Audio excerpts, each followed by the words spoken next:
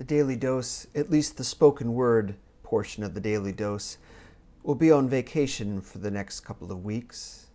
So there will be no word today, except that word which is inside you, which comes from the same place as the Word.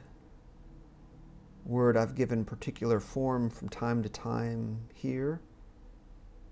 Word that has been formed in you as well, and which you have given form.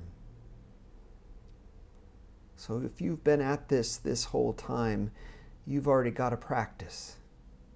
Set aside a little time each day and listen not for my voice, but from another voice from beyond and from within. Make that your practice. Make your speaking your practice until we're back together again. Be well. God's peace.